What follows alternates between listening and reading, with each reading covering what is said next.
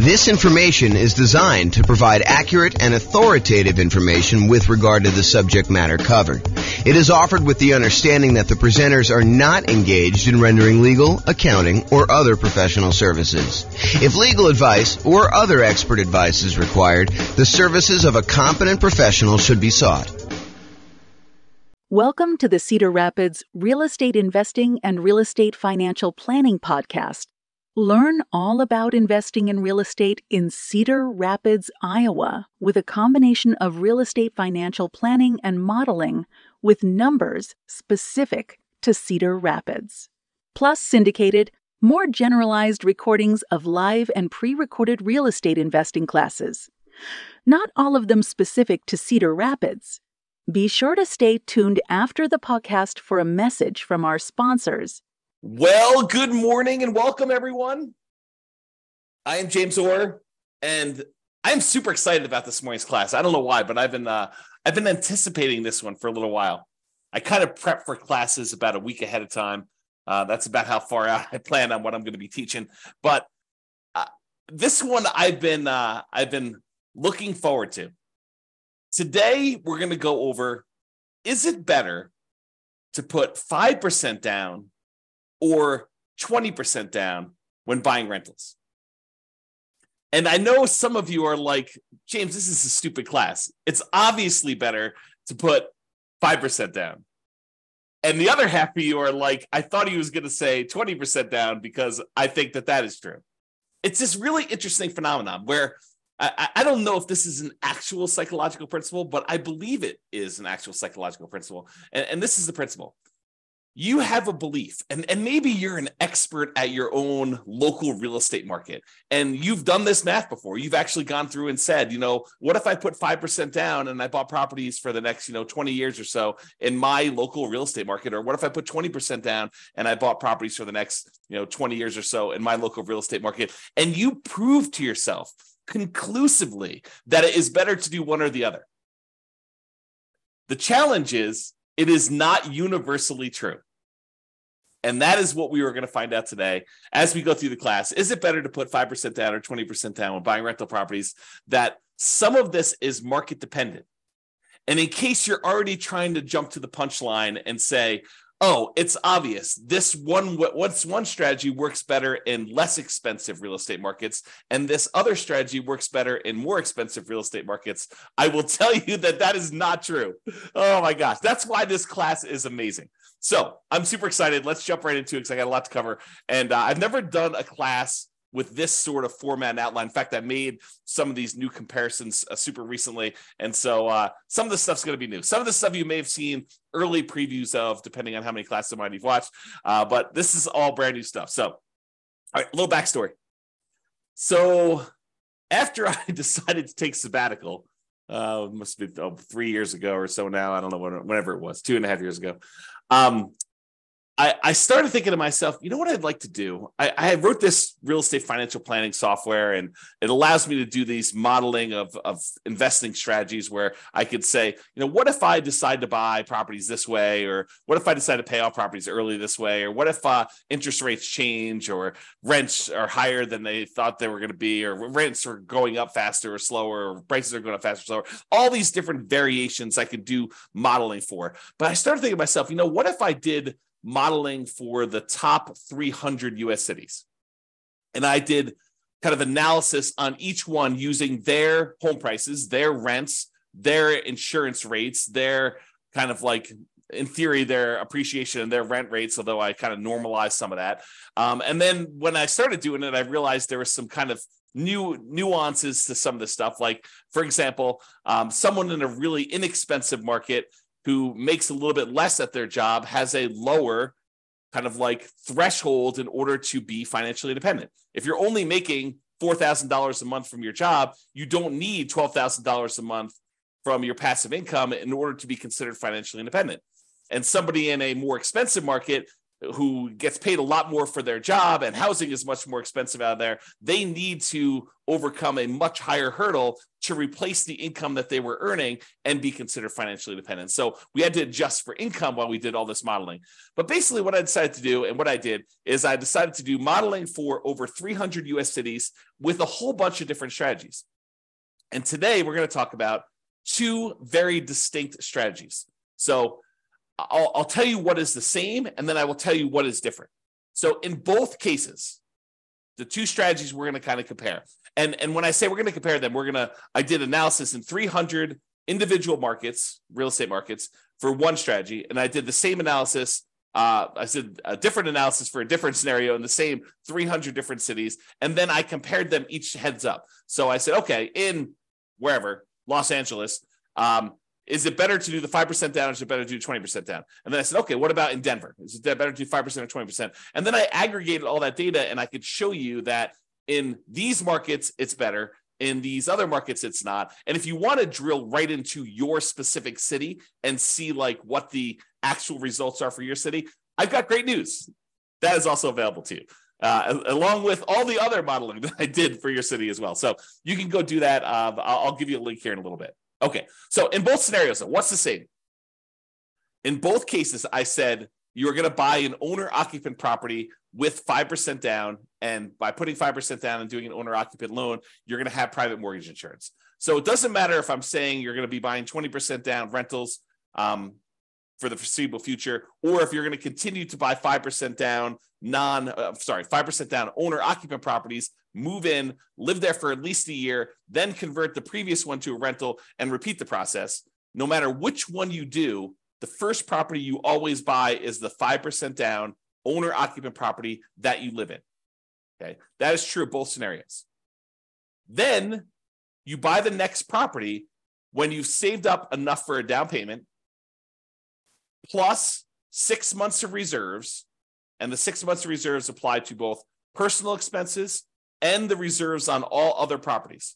So I will not let you buy your next property until you have the down payment you need plus closing costs, plus any reserves, 6 months of reserves on your personal expenses. Take whatever your personal expenses are, make sure you have 6 months of reserves for that, and 6 months reserves for every other property that you own up to that point. Okay. And you can't qualify for the loans unless you maintain a 45% or lower debt to income ratio. So if you wouldn't be able to get the loan based on debt to income, I say you can't buy it. And so I try to go and do this analysis. And so you can see that some markets that have, I don't know, less than ideal rental economics, it's going to be harder to buy properties than in markets where it's easier to have those rental economics, where the rent to price is better, in other words. And then in both scenarios, I'm saying you're buying up to 10 properties total, one you're going to live in, and then 9 rentals. And then I say you could stop after that point and just wait for rentals to increase if that's what you need to do in order to, like the rents to increase in order for you to achieve financial independence or properties pay off or whatever it takes to do that. Or maybe your owner occupant pays off and that triggers you to be financially independent. Okay, so that's like what is true for both scenarios. Now I break it down into 2 different cases. Number one, where we do the nomad strategy, which is buying a property as an owner occupant, usually with a low down payment with a slightly better interest rate. You move into the property, you live there for at least a year. It's a requirement of the lender. When you get the loan that says you're going to be an owner occupant, you sign something that says you're going to live there for a year. And if you don't, it's loan fraud. So don't try to say, oh, James, I'm going to solve or you have to live in the property for a year. You just say you're going to move in and you don't. No, that's loan fraud. You don't do that. So you put 5% down, you move into the property, you live there for at least a year or until you qualify in the other terms, having the down payment and the reserves and the DTI. And then when you finally do qualify for the next property and you have the money, you buy another rental property, you buy another property as an owner occupant, I should say, you convert the previous one to a rental, and then you repeat this process until you have those 10 properties total.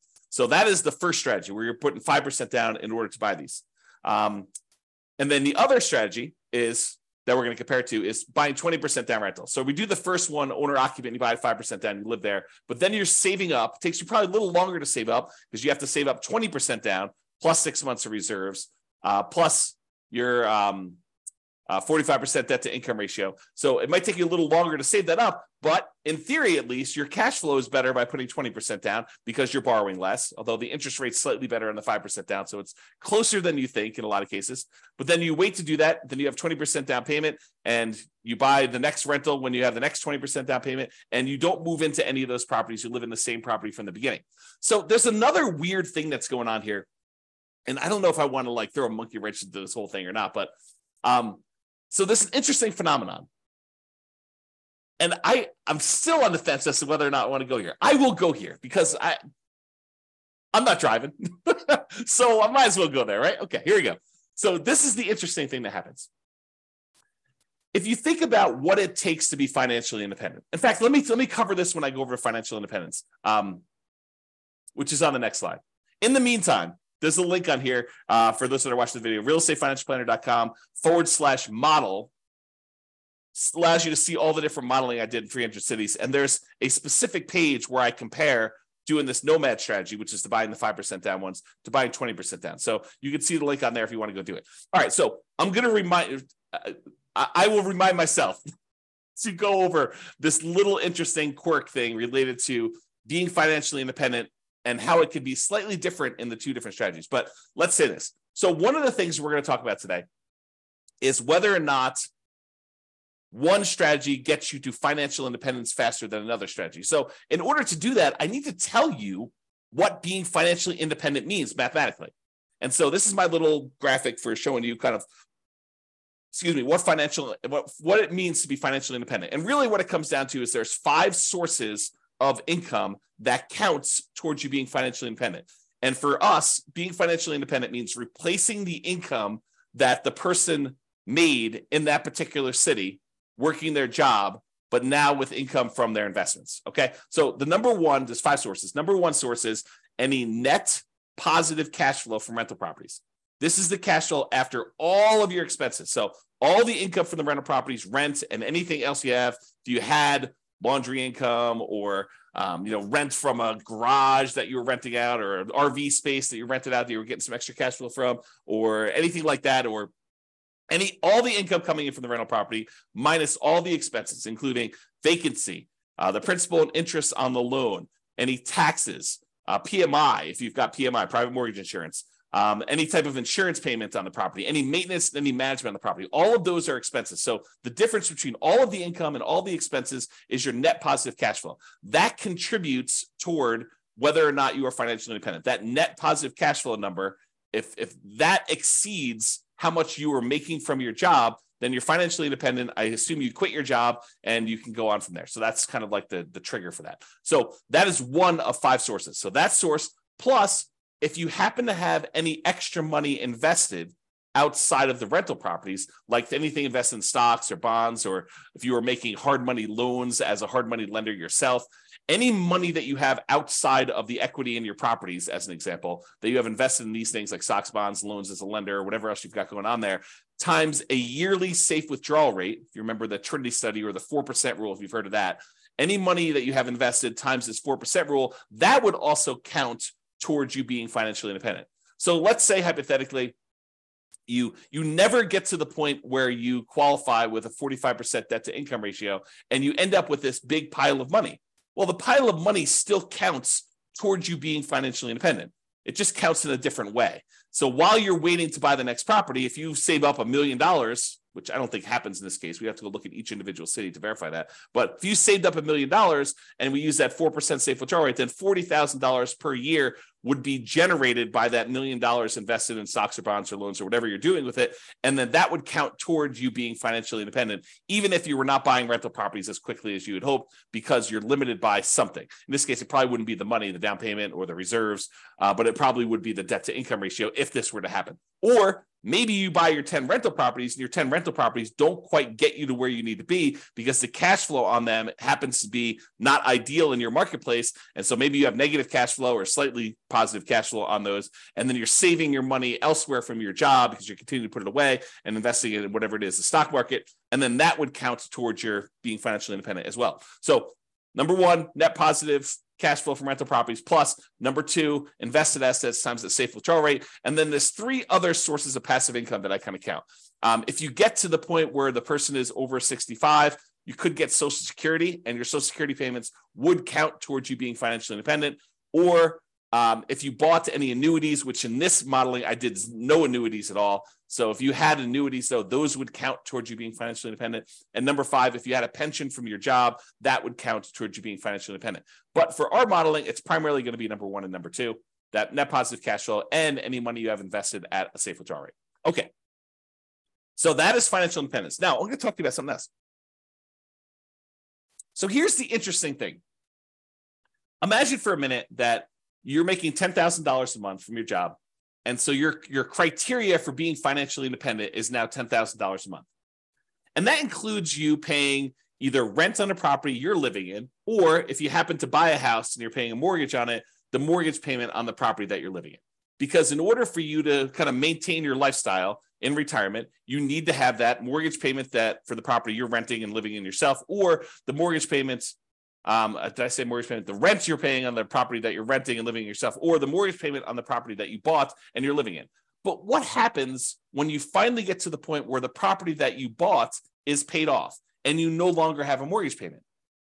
You no longer need the $10,000 a month that you were making at your job, because now the mortgage is paid off and you don't need to make that whatever your mortgage payment number was. Let's call it $2,000. So before, all of your expenses, taxes, your insurance on your car, your health insurance, your food costs, all your entertainment costs, any car payments you have, any car maintenance you have, any gym memberships, any Netflix subscriptions, like all the stuff that you'd have to pay, including your housing and everything else in there, might have equaled about $10,000 while you were working, plus some savings.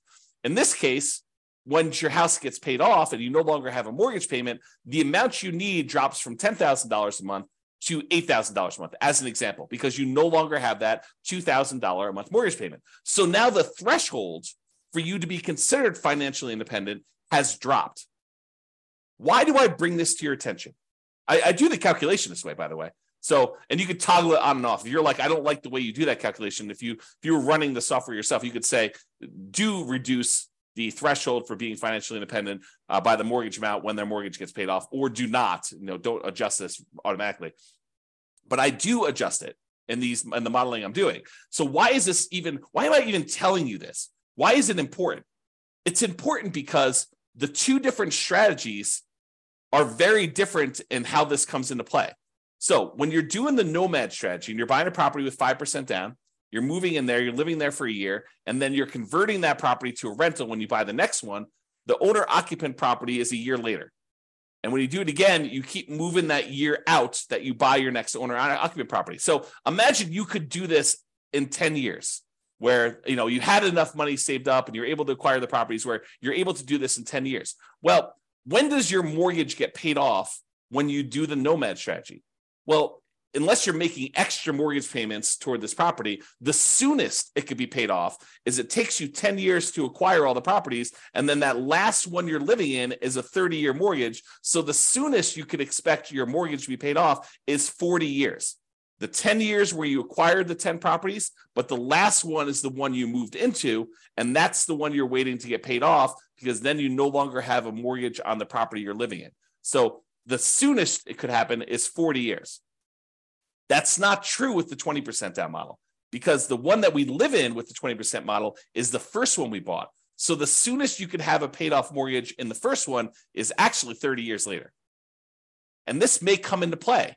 If we don't quite have enough, if we're getting really, really close, but we don't quite have enough, maybe the reason why the one with 20% down becomes financially independent earlier is because their mortgage gets paid off, and then their threshold to be considered financially independent drops a little bit by whatever that mortgage payment was. And so that may move them over the edge and may bump them up. And we may see that in the data.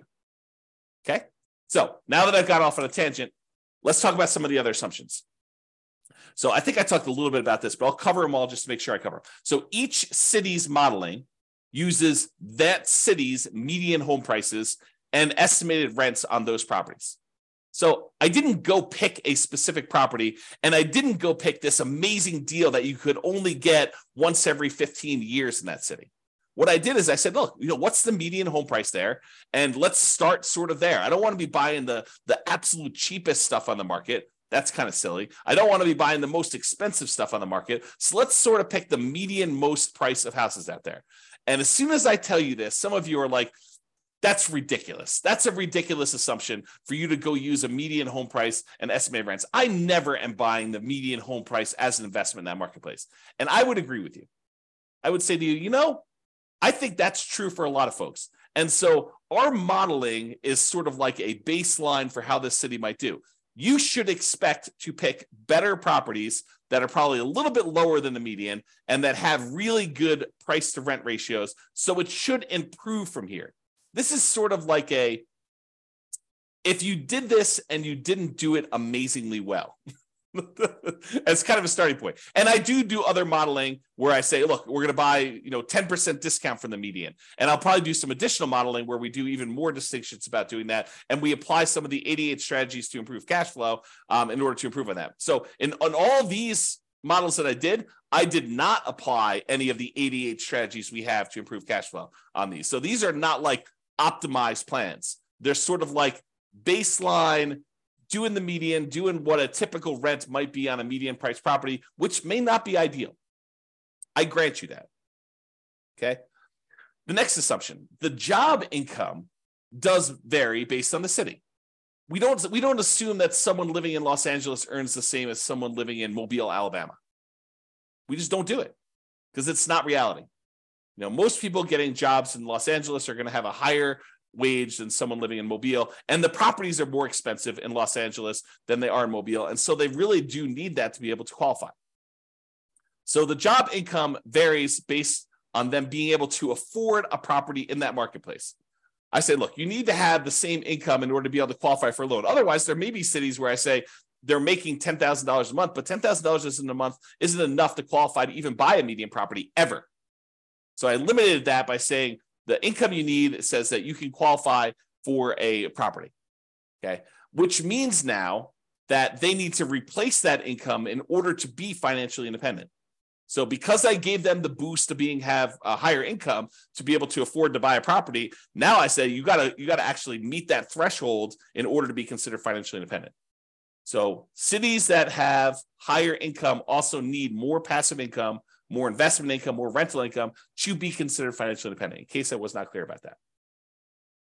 And we assume, the other assumption we have, is we assume that everyone starts with just enough money in down payment to buy that 5% down owner-occupant property with closing costs, which I assume to be 7% of the price of properties in their marketplace with a minimum of $10K. So if your market happens to be really, really inexpensive, where that would have been less than $10,000, I said never go below $10K. Everyone got at least $10,000. In markets where it's much more expensive to buy a property, those guys get an advantage of having a little bit saved up to be able to buy that first owner-occupant property with 7% of the price of properties in that marketplace, the median price of properties in the marketplace, as savings to start with, plus which means it's 5% down plus some closing cost money. And then interest rates are, as of right now, 6.5% for owner-occupant purchases with 5% down, plus a separate PMI, and 7% for non-owner-occupant 20% down purchases with no PMI. So I do penalize non-owner-occupant loans, which is the reality. So if you were going to go get an owner-occupant loan with 5% down, you'd be paying about 6.5 in our marketplace, a little bit higher, a little bit less, depending on when you time it. And I will change this over time and rerun the analysis. And then the non-owner-occupant guys are paying 7% for the 20% down, and they do not have PMI. A point on things changing over time. So I'm going to show you numbers from today. But if you come back, if you're listening to this recording after the fact, you may go to the page where you could see the details and the assumptions and the new modeling, and you may see all the numbers different than what I said. Why? Because if I come back in here and I adjust all the interest rates for all the things and rerun them, then they may be different. Some cities maybe do better, some cities may do worse. Or if you come to me afterward, you said, hey, James, I saw your presentation, and I'm going to ask you to do this for me at the end, but hey, I saw your presentation. I happen to live in Atlanta, And I've improved numbers for you using Atlanta, not ones where it's like I'm doing an amazing job and I'm able to get these like once in a lifetime deals, but deals that people can consistently buy in Atlanta. And it's not the median price and it's not the rent you might expect to get on the median price house there. It is 25% below median or 20% below median, or whatever your numbers happen to be. And these are better estimates of insurance, better estimates of taxes. And so I can go ahead and give you better numbers for Atlanta. And so the Atlanta numbers may also change, which could change my numbers for like what percentage of these do better and what percentage, how much better they do. And so if you happen to be in a city and you have improved numbers for me, reach out. Let's improve the numbers. We'll improve the modeling, and I'll redo all of the modeling for that city. So you tell me the new numbers, and it goes. I basically have a database, and then it reruns all the data from the database and creates all the comparison models for everything. We can do that for a city, okay? And one of my last assumptions is I did model this out for 100 years. And you might say to me, James, come on, 100 years? Why are you doing 100 years? Well, I was doing 60 years because I thought that was a much more reasonable time frame. But then some things were happening where people were not becoming financially independent in that 60-year period. And I thought to myself, well, what if it was at 60 years and 1 month that they became financially independent? So I was like, well, I'll just extend that a little bit. Maybe I'll do 65 years. And eventually I got to the point where I kept doing that. And I was like, why don't I just do 100 years and see who becomes financially independent in 100 years? Yeah, if it gets really, really far out, it's probably not going to be realistic to think about somebody becoming financially independent 92 years out. But I do run it that far out so that you could see what happens as an example. Okay. Now, if you want to see all the details of what I'm talking about, if you go to realestatefinancialplanner.com/model, you can either pick from a whole list of comparisons, what's better, 5% down, 20% down, which is what we're doing here, or 20% down versus 25% down, or, paying PMI up front versus not hiring a property manager versus not hiring a property manager. So there's all these different kind of comparisons I'm doing on there, or pick your specific city and drill down into all the different modeling I did for your specific city. You can do that. Go to realestatefinancialplanner.com/model and you can see that. Now, I have to warn you, I sometimes wonder if I should lock down this analysis and make it only for clients. Right now, it's all open, but there may be a point in the future where I lock it down. I say, look, doing this modeling, the people that are supporting us financially, maybe I should reward them with some extra stuff. And so that may change in the future. As of right now, it's completely open. All right, with that being said, let's jump right into the data. So there's primarily two things I'm going to be looking at. Although I do look at some other things like risk too, which is fascinating. Like certain strategies, they may be faster, they may give you a higher net worth, but they're riskier, and you may not want that extra level of risk, which totally fascinating subject. Might have to do some deep dives on that.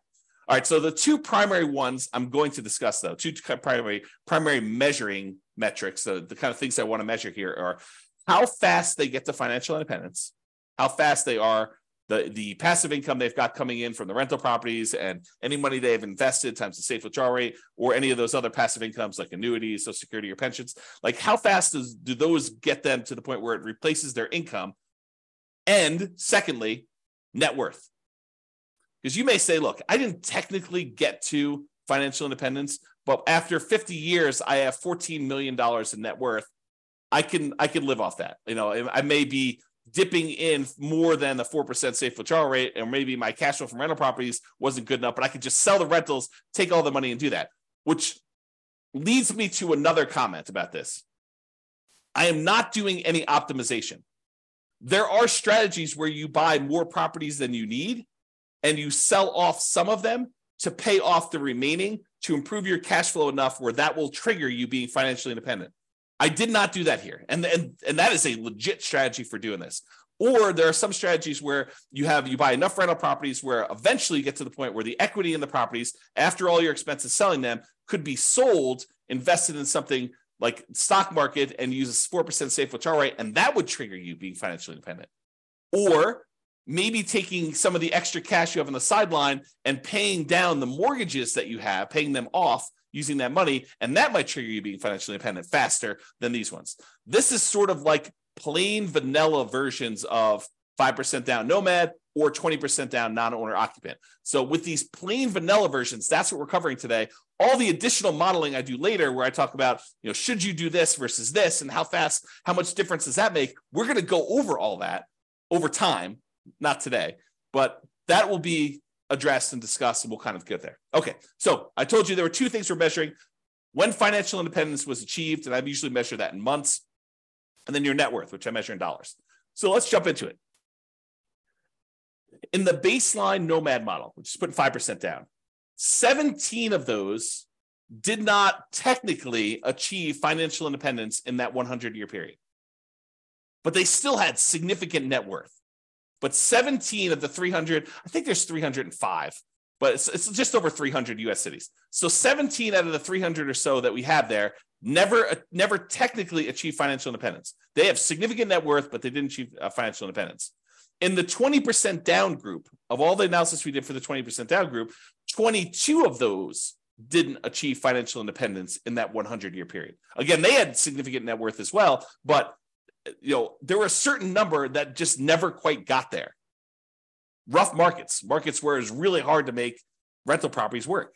So, a little bit less than, I guess it's probably about 5%, a little bit more than 5% or so. If you think about it as a percentage of the 300 cities, it was really, really hard to make the economics work in that marketplace. Now, as another side note, the people buying 20% down non-owner occupant properties, they could have just as easily said, look, I'm saving up my money. Why don't I go buy rentals in a property where the economics do make sense?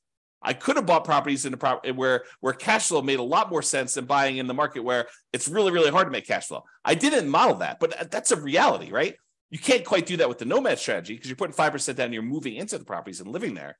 Unless you plan on living in the other city, you're not going to be able to do it remotely, right? But the 20% down one, you could have, okay? There were 17 cities where both of them never achieved financial independence. So all 17 of the ones where Nomad didn't work, it didn't work for 20% down either. And then in addition to that, there were 5 more with the 20% down where that didn't work. And these were markets where it was exceptionally hard to make real estate investing work with our current assumptions. Remember, not doing amazing stuff, not doing 88 strategies to improve cash flow, not doing any of that stuff. So this is sort of like the baseline sort of, not worst case scenario, but like medium sort of case scenario where I'm not really trying that hard in order to make this work. Okay, so here's the numbers though. 20% down achieved financial independence faster in 171 cities. So more than half the time, it was better to do 20% down. But what's fascinating about that is for the people that were saying like, oh, it's obvious, James, 20% down is always better. You feel vindicated. You feel like, yeah, see, James, 171 cities. Well, not so fast, because 97 cities, it was faster to do Nomad. Mind exploded, because it's crazy to think about this. There are some cities where you would be better off doing 20% down, and there are some cities where you would have been better off doing the Nomad strategy in order to achieve financial independence faster. And in 37 cities, it didn't make any difference at all. It was exactly the same amount of time, whether you did 20% down or 5% down. So in 37 cases, it didn't matter. You could have chose whatever you want to. So about 10% of the time, a little bit more than 10% of the time, it didn't matter which one you choose. Pick either one you want. But in 171 cities, a little bit more than half the time, you would have been better off doing 20% down. In about a third of the cases, you would have been better off doing Nomad. That's crazy. That's really crazy, right? This is the same data broken out a different way. So the red sections show you how many of the cities achieve financial independence in this sort of time frame. So there were about 5 Nomad cities where people were doing the Nomad, that they achieved financial independence in less than 100 months. Only took them about 100 months to be financially independent doing the Nomad strategy in that particular city, which is crazy. But there's only 5 cities like that. There were about, I don't know, whatever this is, 13 cities where it took just over 100 months, probably in the 100 to 150 months. And then there were 15 cities where it was in that, I don't know, 130 to 160, 130 months to 160 months. So about 10 years to whatever that is, 14 years, somewhere in that ballpark for doing that. And then it kind of goes down a little bit and then it kind of goes up here. But there's some other stuff here. So remember what we said with the Nomad, the fastest they could actually pay off a property would be about 40 years. 40 years is about 480 months, if my math is right. And so we do see a little bump up here with some cities that could be financially independent there. And maybe some of them took a little longer than that, exactly 10 years to acquire the property. So we do see a little bump up for the Nomad ones here, where we see a larger number of them being financially independent just after that kind of like 40-year period, which we'd expect. And there were some that took a long time, but not that many. It's a relatively small number that took more than this really long time to get that. Now, the gray lines are the 20% down ones.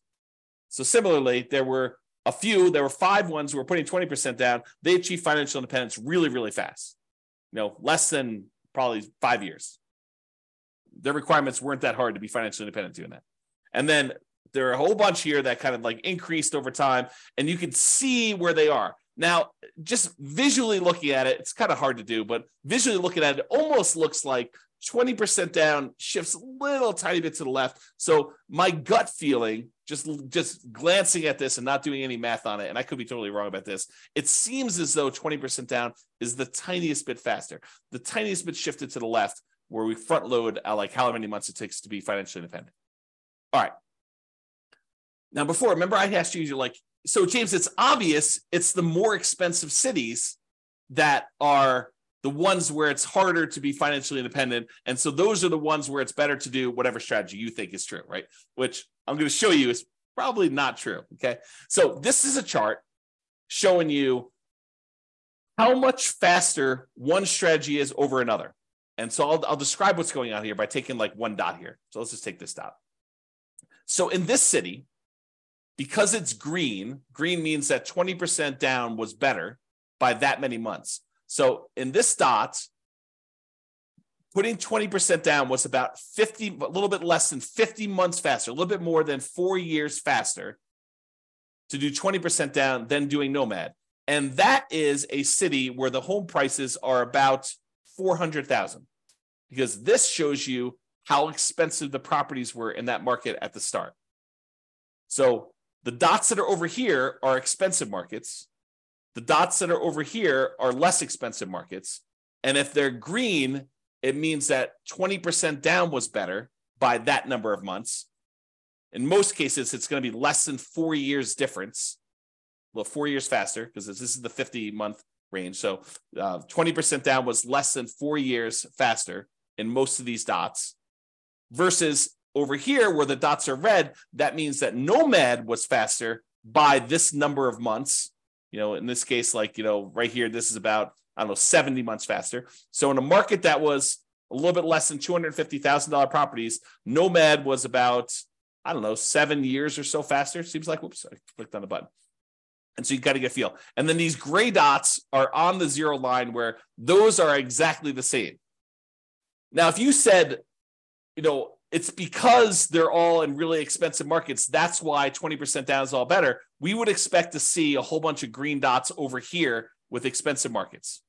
And if you said, hey, Nomad is better in really expensive markets, those show up over here, we'd expect the dots to be over here for doing that. But as you can kind of see, most of these things are clustered where they're relatively evenly distributed by price. There's not like all of them are on one side of the line or all of them on the other side of the line based on a certain price being there. And so you could see it's relatively even. It's not a price sort of thing in that marketplace. Now, I will point out one thing, though. There are times when Nomad is a lot faster, a lot of number of months difference, where most of the time, the 20% down, well, it may be faster. It's not that much faster, less than 4 years. You can kind of see that. All right. But there are times when Nomad is significantly faster. And so you might want to consider that when you're thinking about which strategy to use as well. Okay. All right. So we talked about speed to get to financial independence. Now let's talk about net worth. So as far as net worth goes, you have a higher net worth. I picked 40 years in the future as an arbitrary stopping point. So this is the net worth at year 40. 40 years in the future from when you start, you have a higher net worth starting with the same exact amount of money, by the way. Everyone starts the same money. Everyone starts with the same earning power in that city. So I'm comparing the same city to the same city. So we're saying that a higher net worth is a comparison between the same city, Atlanta to Atlanta, LA to LA, Denver to Denver. Like we're comparing the same city to the same city. We're not comparing one city to another. So in that case, 103 of the cities, you would have had a higher net worth doing the nomad model than doing 20% down. So about a third of the time, you would have a higher net worth being a nomad at year 40 than doing 20% down. In about 189 of the cities, you would have a higher net worth putting 20% down than doing nomad. So squint really hard. It's like a third of the time better for nomad, 2/3 of the time better for 20%. And honestly, 13 cities, you didn't have a difference where net worth was essentially the same. Okay. And we'll go over some of these numbers here a little bit better. Oh, I want to also point out that when I talk about these net worth numbers, you're going to hear some numbers here in a minute about like, they have $11 million or something like that. Realize that's $11 million in 40 years in the future. And so it's an inflated dollar because there's inflation happening over that time. It's like having about 1/3 of that today. So if you want to say like, well, what is that in today's dollars? The general rule of thumb using a 3% inflation rate is we're going to see about 1/3 of that value 40 years in the future. So if it's $12 million 40 years from now, it's going to be about $4 million in today's dollars, if you think about that. All right. Remember we did that chart before where I told you how much longer it took to be financially independent? And I broke it out by showing you here's where it gets more expensive with the houses, and here are the least expensive, the less expensive houses. And the ones that were green were for one strategy and the ones that were red for another strategy. We did the same chart, but now we're talking about the difference in net worth. And so the green ones are where nomad has a higher net worth, and the red ones are where the 20% down has a higher net worth. And you can see there are times when the net worth is pretty significantly higher for some of these strategies. And you can see that because the red ones tend to cluster closer to the zero line, that means that the difference in net worth is slightly lower for a lot of these for 20% down. In other words, the amount of difference in net worth is probably less when 20% down wins, when 20% down is more. And with green, with the nomad ones, sometimes the net worth is significantly better. There are some outliers where it's way, way, way better in terms of net worth for you to do nomad than it was for you to do the other things. And there are some outliers over here too, but it seems like the green ones have more outliers to do that. The other thing to point out is this a pricing thing? Do we always see higher net worth as the price increases? I don't think so. Maybe the 20% down has a slightly skewed thing where they have some more stuff here with higher net worth. But overall, and maybe you could say the green ones are a little bit more effective in the lower price range because they kind of show up lower. But overall, I wouldn't say it's too extreme. Just glance at the data. Okay. All right. So it is possible, even with 6 months of reserves before you buy your next property, if a property has really ugly negative cash flow and your savings rate isn't enough to supersede that, it's possible you could run out of money doing these strategies. And so there are 9 cities where you possibly run out of money doing this strategy when you're doing nomad. And there are no times when you run out of money putting 20% down. So that's super interesting. But remember, we're not doing optimized plans. We're not, and you could just as easily set aside the negative cash flow you needed to do this. I didn't model it this way, and it's why they ran out of money. But you could set aside negative cash flow, and I didn't optimize it and improve cash flow. We didn't buy better type deals to do that. So it's something we could fake, and it's not that many, right? I mean, we're talking like 9 out of 305 or cities or something like that. And 296 of the cities, you did not run out of money, and it was basically there. Okay. And so if we did this in real life, we could probably get rid of these 9. But because I modeled them and I did just really, really fixed programmatic investing strategy, that's why you ran out of money. Okay. Oh, these are the ones that ran out of money and how much they ran out of money. And some of them were significant, which makes sense. If you're buying really ugly negative cash flow properties and you keep buying more of them, it's going to compound on itself and get ugly. So there's some of them that were really small. Some of them were relatively small. Some of them were medium size, and one of them was really ugly. Okay. Most of them were this gray line where they were not running out of money. Everything was the same. And it tends to be more expensive properties, clustering around this 1.5 million and up range. So in markets where it's much more expensive, it's much harder to make the positive cash flow work. Those are the ones we're seeing that with. Although there were a couple down here where you just had ugly ratios. And this could be another situation where, I'm using numbers that I think are realistic, but I'm not an expert at whatever city they are. I don't even know. But, I'm not an expert at whatever city. And you look at my numbers, you're like, James, no wonder why your numbers aren't working. Your rent is about 20% low. Okay, well, tell me that and we'll fix them. All right, here's the summary.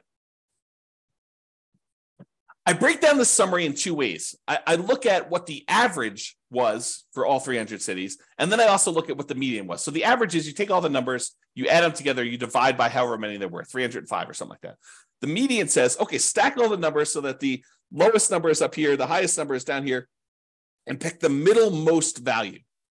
So it gives you an idea of what the middlemost or the median number would be. Okay, so let's look at this. As far as median goes, the middlemost number, the median most net worth, the middlemost net worth doing the Nomad model at year 40 is about $8.2 million. So half of them were better than that, half of them were worse than that for how much net worth you'd have. $8 million versus it's at $8.2 million. 20% down is $8.9 million. So it's a little bit higher in terms of net worth on median, a difference of about $640,000. So again, 40 years in the future, it's really a third of that. So it's like a $200,000 difference, or about 7.8% difference. Not like nothing, but not crazy extreme either. So the difference between net worth between these two, 40 years in the future, it's about $640,000. It's like almost being a difference of $200,000 now on a $3 million-ish net worth. Yeah, not super crazy significant in my opinion. Okay, the median, as far as whether they were short on money, the typical property was not short on money, never ran out of money, and we in the median most case we bought all 10 properties in both situations. And as far as how long it took on median to achieve financial independence, for the Nomad model, the middlemost number was 529 months, which if anyone wants to do the math, what's 529 divided by 12? Let me use my calculator. I'll tell you a second. Let's see, calculator, 529 divided by 12. So about 44 years on median. So half of them were better than 44 years, half of them were worse.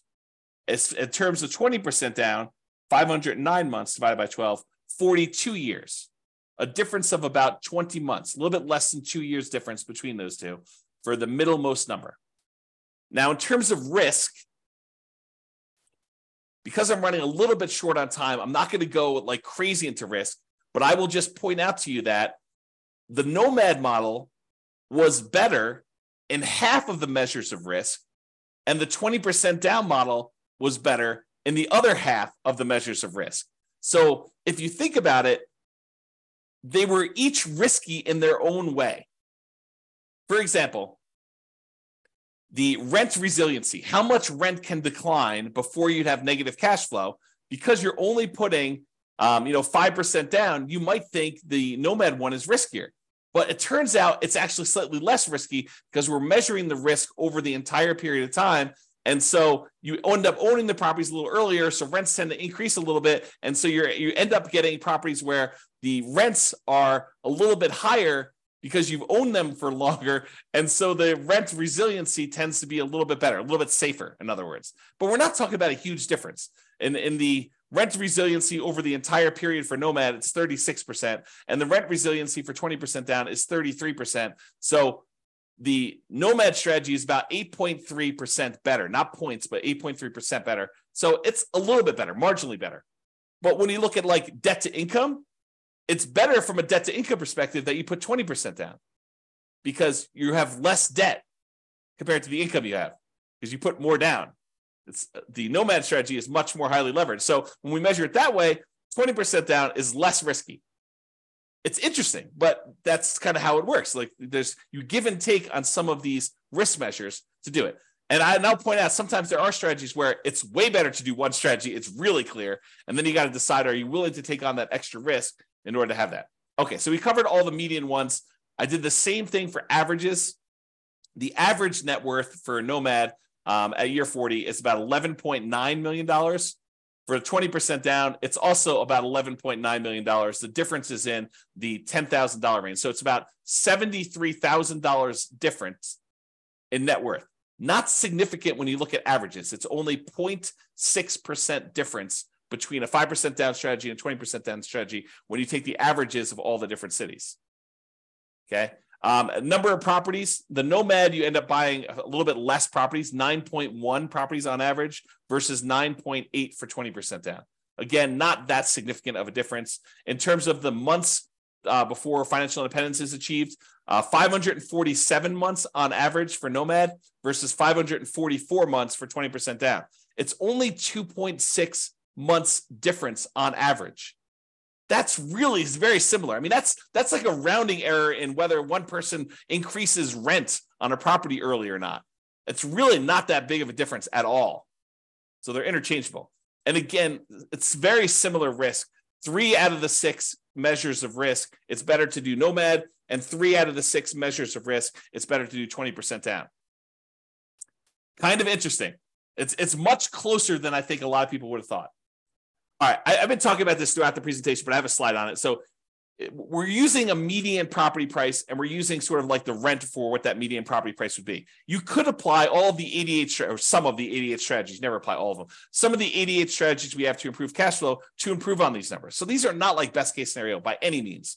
We're basically using median price properties and what rent might be on those in each market. You should be able to choose and do better. And I do model some of those improvements and see the impact. If you go to the models page, you can look at those.